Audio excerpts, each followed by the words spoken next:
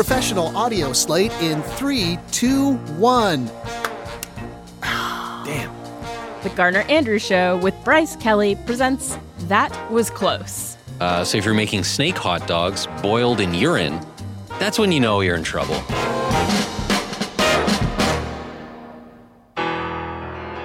First I was afraid, I was petrified. Oh, we should have used that as the theme song. I Will Survive. That would have required thinking ahead of time. And some deep, deep pockets. Yeah, big time. So instead, I've been thinking that I could just sing. You know, I mean, this is the 8th episode, but it's not too late to come up with a theme song. Do you have one? I've been working on it, tinkering with it. It starts like this. Baby girl, baby girl, baby girl, baby girl, baby girl, baby girl. I'm getting good at that. You're getting good at boy bandese. You start every sentence with either girl or baby girl. I've lost it. Yeah. I was getting good. I was practicing with that stupid sound effect, and I ruined it. My name's Garner Andrews. That's Bryce Kelly. This is it. This is episode number 8 of That Was Close. God, what a wild and crazy ride it's been. Yeah, a quick note off the top of this one. This story contains some pretty graphic depictions of killing and eating animals and one person's thoughts of suicide. So please take care when you're listening. Okay, well, that's intriguing. That means this one is going to, it's going to pack a punch. Yeah, this, by the way, too, I kind of blew it. Usually I test you on what year it is. Oh, yeah. Yeah, you accidentally spilled the bean. I walked into the room like, man, oh man, 1994, that was quite the year in me. Like I told you the year. But think about this for a second. Just on one of the previous episodes, I was saying 1976 may have been one of the greatest years for rock music in history. Hey, let's go! But then 1994 came along, and 1994 was all like, hold my beer. Black hole sun. Oh, listen to these. Oh, my. Soundgarden. Rain. Not just paranoid. Green Day. Oh, Weezer.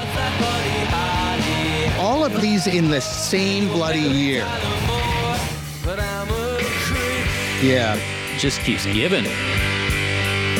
I'm a weirdo.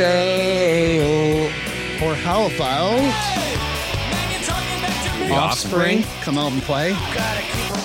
And then, of course, Beck. I'm a loser, baby. So why don't you kill me? Not today. Yeah, 1994. That was a pretty good year, huh? Not too shabby. This week's Tale of Survival takes us on a journey back to April of 1994 in Morocco. Jeez, you know what else happened in April I know, I'm going to 94? talk about that in a second here. Oh, my. Yeah, so Morocco, more precisely the Sahara Desert. And of all the deserts, the Sahara, it'd be the most famous, right? If deserts were songs, the Sahara would be Stairway to Heaven.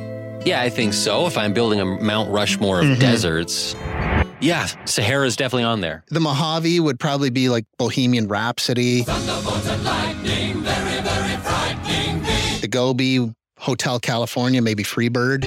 I'm as free as a bird now. I think, Sahara, Stairway to Heaven, that's a good comparison. Now, have you ever heard of the Marathon des Sables, Bryce? Yes. Have you? As long as you have no follow-up question. But explain it to everyone else. Oh, yeah, because Bryce totally knows. I totally know. Some people say it's the most grueling foot race on Earth. It's 250 kilometers. Whoa. So 155 miles. It's the equivalent of running about 6 full marathons in less than a week through the Sahara Desert. So people willingly sign up to race 250 kilometers through the Sahara. Typically, it takes people about 6 days to complete it. I mean, I like to golf, but that's just me. Yeah. It's run in 6 stages. And I'm not going to switch back and forth between miles and kilometers. I'm going to do this story in kilometers. Yeah, baby, metric all day. I hope that's okay. The race varies slightly in distance every year because they plan a slightly different route each year, but typically the stages range in length from one day where you run 86 kilometers, another day you run 42, there's a couple of 30-something days. In the final leg, though, it's only 8 kilometers. Oh, that's amateur hour. I could probably do that leg if it was day one on a flat surface with an air temperature of about 14 degrees. Yeah, and if you gave me about, let's say 8 hours to complete it, I could do it. And my shorts weren't chafing. So not only are you running across the desert in April where the temperature regularly surpasses 100 degrees Fahrenheit, on top of it all, the runners, they all have to carry their gear. We're talking food, sleeping bags, maps, clothing, hair dryers, anything you're going to need out there in the desert. They also have to carry their own water, but they can fill their water bottles at the checkpoints along the way. So it's not like you have to carry 100 liters of water on your back, but there will be times that the runners are going to have to carry several liters of water to make it through the next checkpoint. It sounds like a punishment, not fun. It does not sound like fun to me either. Yeah. There's other ways to challenge yourself. Sudoku comes to mind. Yeah, take up knitting or something. Yeah. Now let's meet the star of today's show. He's an Italian runner by the name of Mauro Prosperi. Mauro? Mauro, M-A-U-R-O. He was born July 13th, 1955 in Rome. He was a police officer and a pentathlete. And maybe you're saying, what is a pentathlete? Or what is a pentathlon? Good question. Is that the one where you jump in water at one point? Well, yeah, there's some cross country in it. Yeah. Oh, okay. I had to Google. There's different versions of it, but the most modern version of pentathlon, the one that Mauro Prosperi dabbled in, it was made of 5 events: shooting, swimming, fencing, equestrian, and cross-country running. Equestrian seems really out of place. So does fencing. Yeah. I don't know how they arrived at these. Like, did they just randomly pull them off a hat? You got to swim, you got to run, you got to ride a horse. Yeah. You got to fence. After graduating from high school, Prosperi got hired on as a police officer in Italy's national police force doing crowd control on horseback. And I'm guessing he probably had a gun, probably had to run after perps, maybe swim after perps. So he was a shoo-in for pentathlon when the sign-up sheet went up in the staff room at police headquarters, probably. Jeez, if someone put up a sign-up sheet for a pentathlon here, I couldn't ignore that fast enough.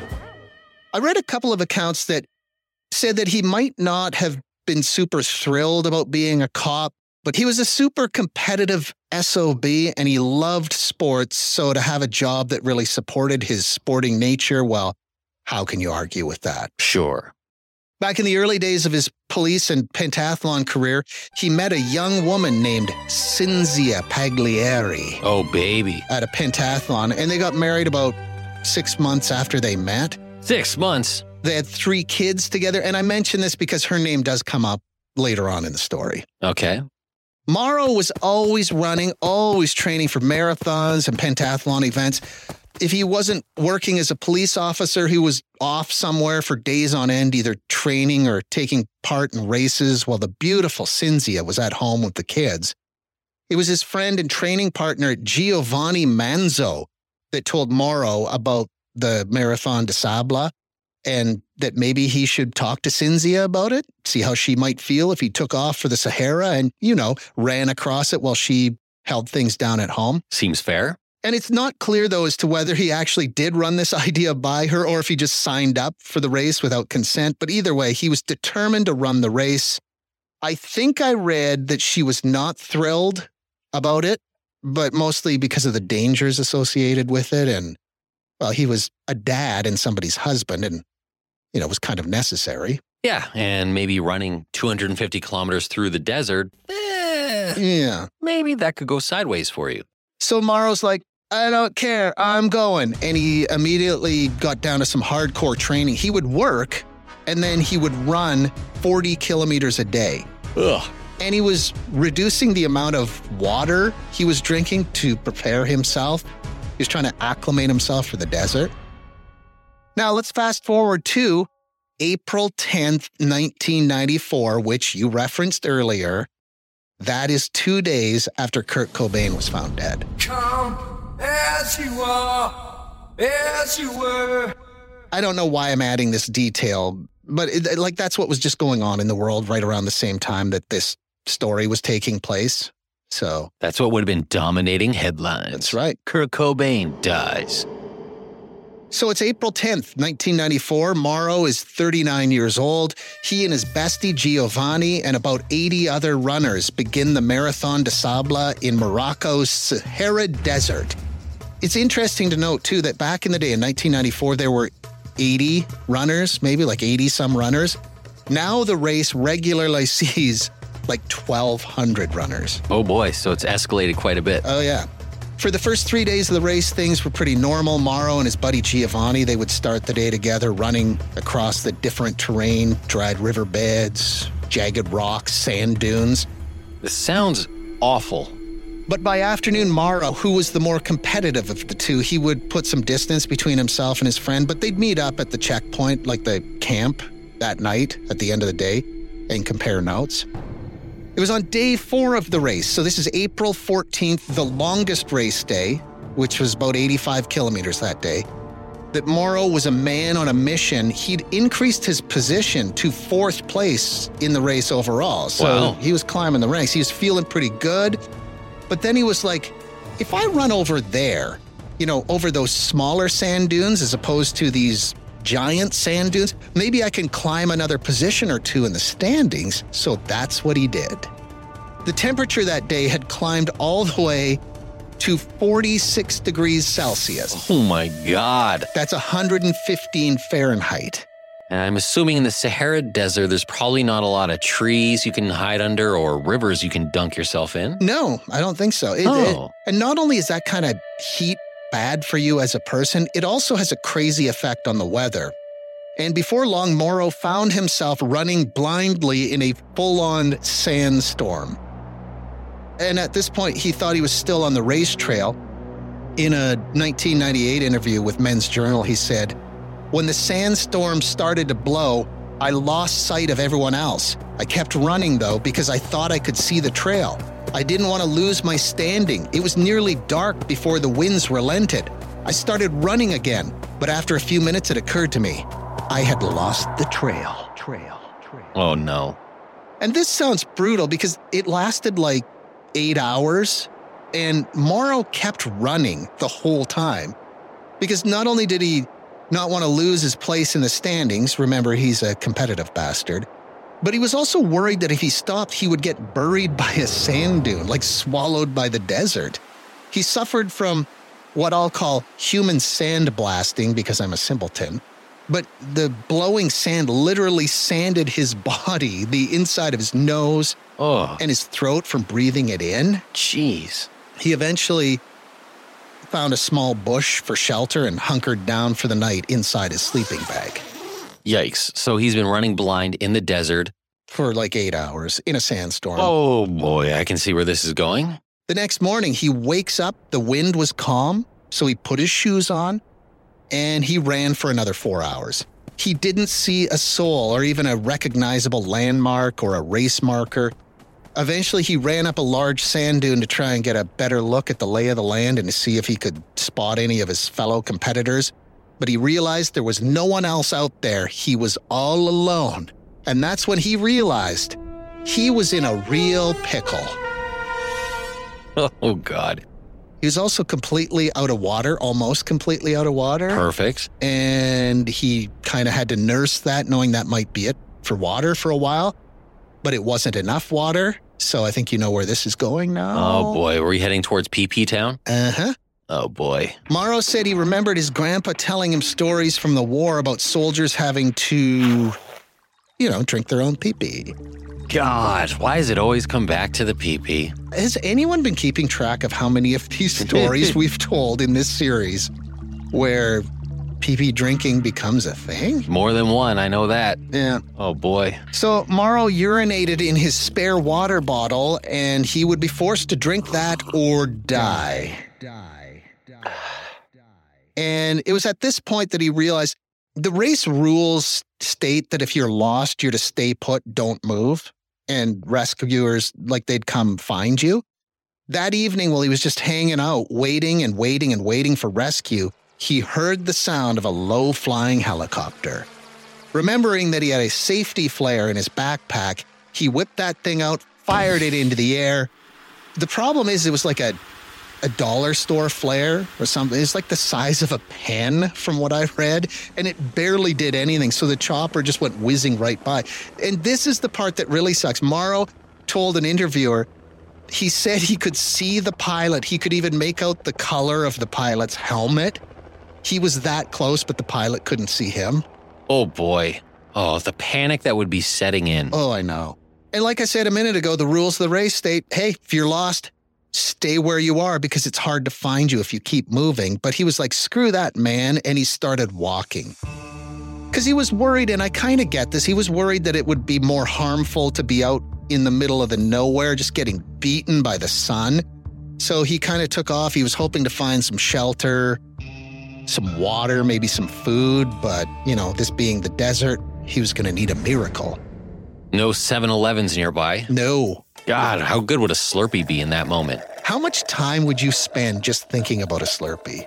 Like, then you'd have to go, no, pull yourself together, man. I mean, I spend on a normal day a lot of time thinking about it. So let alone lost in the desert, probably 23 and a half hours of the day. And the other half hour, you'd be thinking about ice cold beer. I'd be thinking about the odds of me having to dig a hole to go to the bathroom, and that's when the helicopter flies over and finds me. Would you even bother digging a hole, though? Like, really? What are the chances somebody's going to just be wandering by and step in it? In my head, be like, oh, what if he is in first place and he's just so far ahead and he does his business on the track and then gets disqualified, gets DQ'd for... All the other runners are like, what are you doing, man? Oh. But I guess that's not the case here. So he walked for hours until he spotted something in the distance. It was a small building, and he thought, oh, thank God I found help. When in fact, what he found was a small marabout shrine. And I had to Google it. It's a little shrine in the middle of the desert that passers-by, usually nomads or Bedouins, can stop at, and they can take shelter in the little shrine when they're crossing the desert. Sometimes, though, they're an actual shrine that houses a dead holy leader, which is exactly what that one was. Oh, so that he showed up thinking help was going to be here, and it was just a corpse. In a coffin. Inside. Gross. He went in, though, obviously. I mean, you would, too. So he was probably wildly disappointed that there was no one there, but he was out of the sun, so he got himself set up inside with his very limited supplies. He had his backpack, sleeping bag, his pee-pee bottles, what was left of his food rations. He had a small one-burner stove with him. Wow. Yeah, like it would just be something that goes on top of a gas bottle, like a propane bottle. Okay, yeah. So, anyway, he pulls out his little one-burner stove, and he cooked up what was left of his food, and he had to cook it in his own urine. Oh, boy. Oh, you know what else I read he did, too? He had some, they're not called wet, you know the little wipes they give you after you have wings? Yeah. Whatever those are called. Wet naps. Wet naps. He was so thirsty, he tried sucking the moisture out of his wet naps. Or he'd go outside early in the morning and lick the dew off of a rock that he found around the hut. Geez, boiling your urine for food. Oh. It's pretty hard to go into probably a little shelter, find a corpse, and somehow make the smell in there worse. Yeah. But he found a way. Here, I'm also thinking, though, in his backpack, remember, he's running a marathon across the desert. He probably doesn't have any salt to season his food. So, hey, look, you're half empty, I'm half full. Ugh. He had an Italian flag in there, so... Oh, of course. Yeah, he climbed up on the roof of this hut, and he planted it up there, hoping that someone would spot it from the air and go, oh, there he is. Oh, that's actually smart. Yeah, and it was when he was up on top of the shrine that he noticed, hey, there are bats living in the roof. Oh, jeez. So, this next part's pretty disgusting. You might want to skip ahead a little bit, not too far. Okay, I'm not going to skip ahead. I can handle it. So he did that thing that Ozzy is pretty famous for. Okay, I don't know if I can handle it. He ate the bats. Oh, God, I can't handle it. He caught them, cut their heads off with his pocket knife, stirred up the guts inside like a pudding cup, slurped them down. Good God. Welcome back. If you used the 15-second skip button, you really didn't miss much. Good Lord.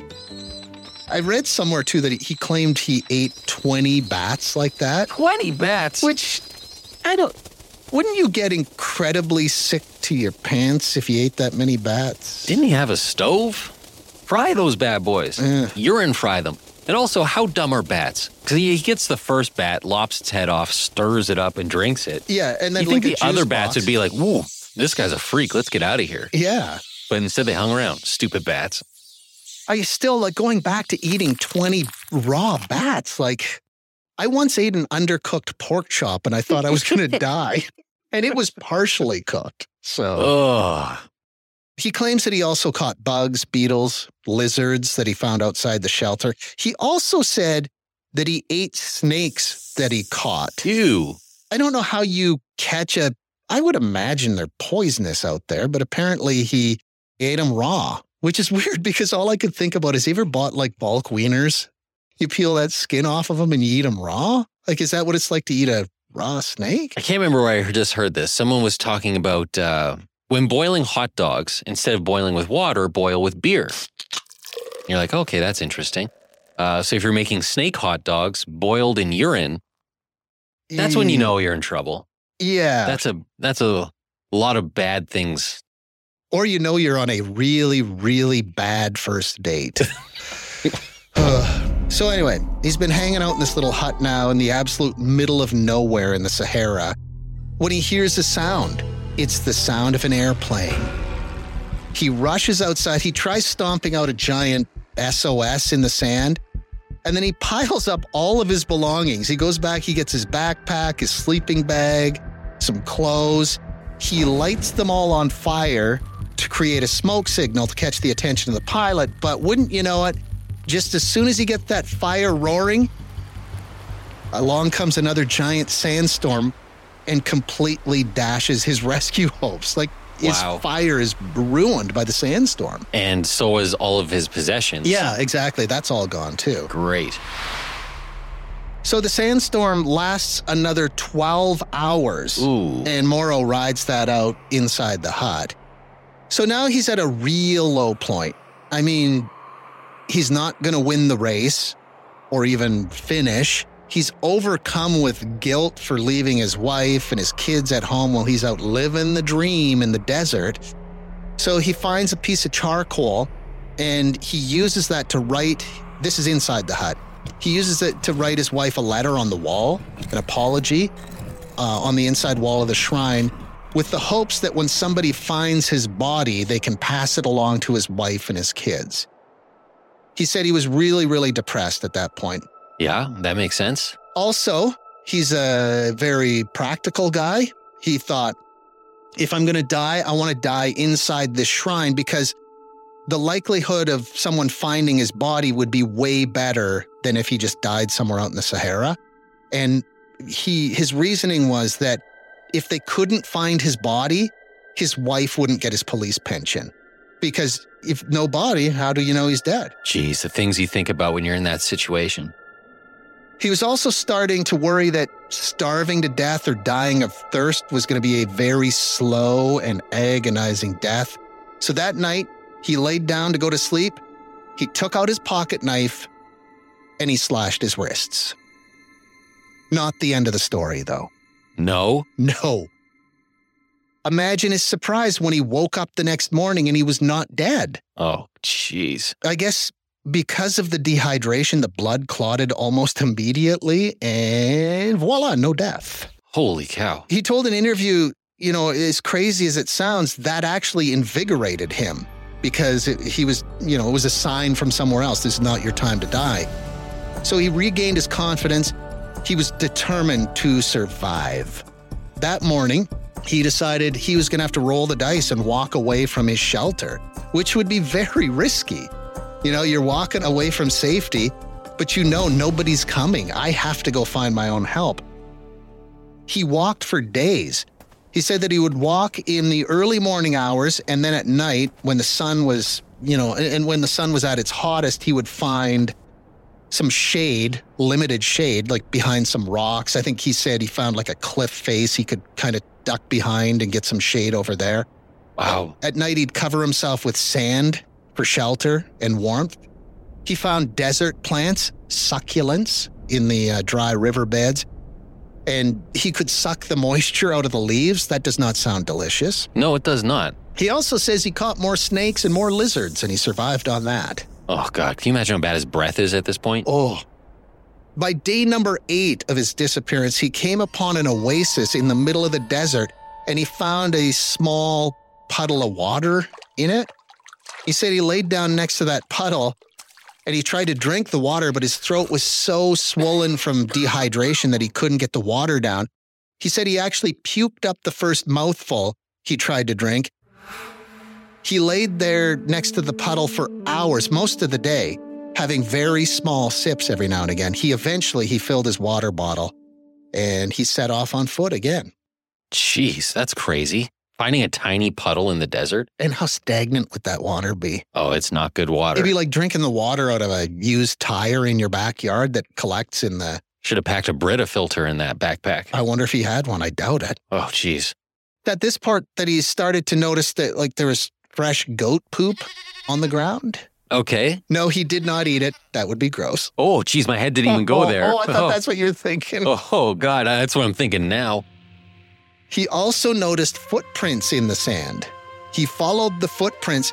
He eventually came upon a young Tuareg girl, and I had to Google, and my oversimplified explanation is that a Tuareg is a people, nomadic people that inhabit that part of the Sahara Desert. They just live in the desert? Uh-huh. Wow. So this girl absolutely freaks out and took off running because he looked like warmed over death.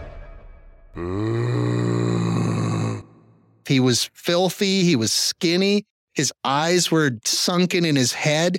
He probably looked like a skeleton in running shorts. So I don't blame that girl. No kidding. Imagine the feeling. You've been lost for 8 days now. 8 days in, you finally see another person? And their reaction is, eek! And then they start sprinting the other way?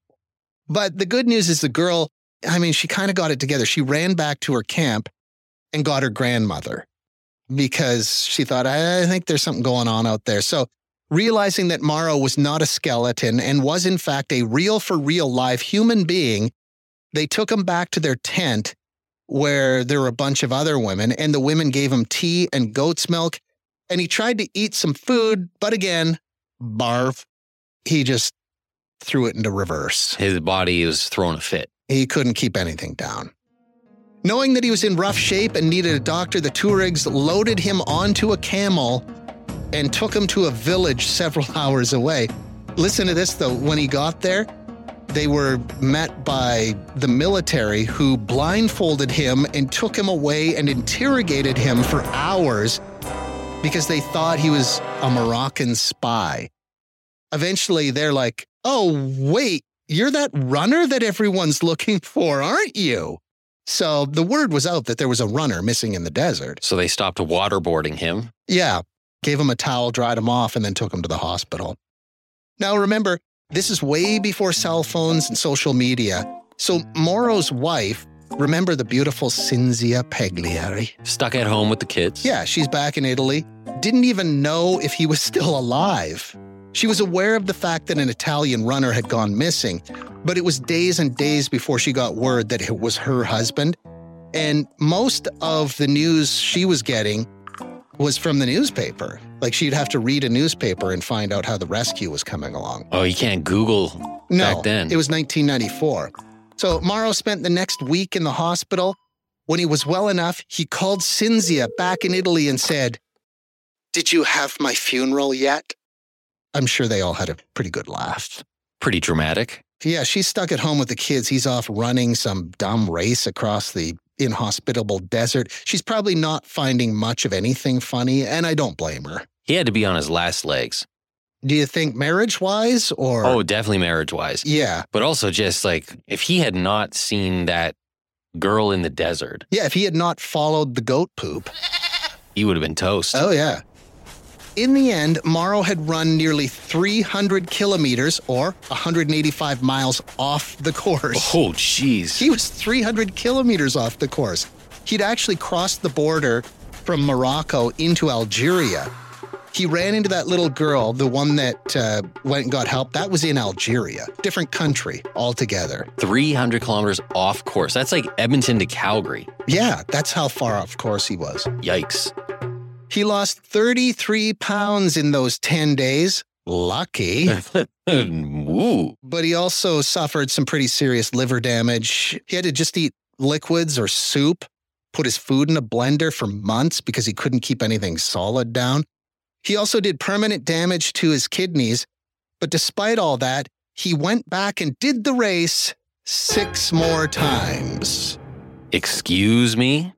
You know what? He went back and completed the race the following year. The next year? Yep, in 1995, and then he did 5 more times after that. I wonder if people knew who he was, or if they're like, hey, did you hear some bozo got lost last year? And he's like, what a loser.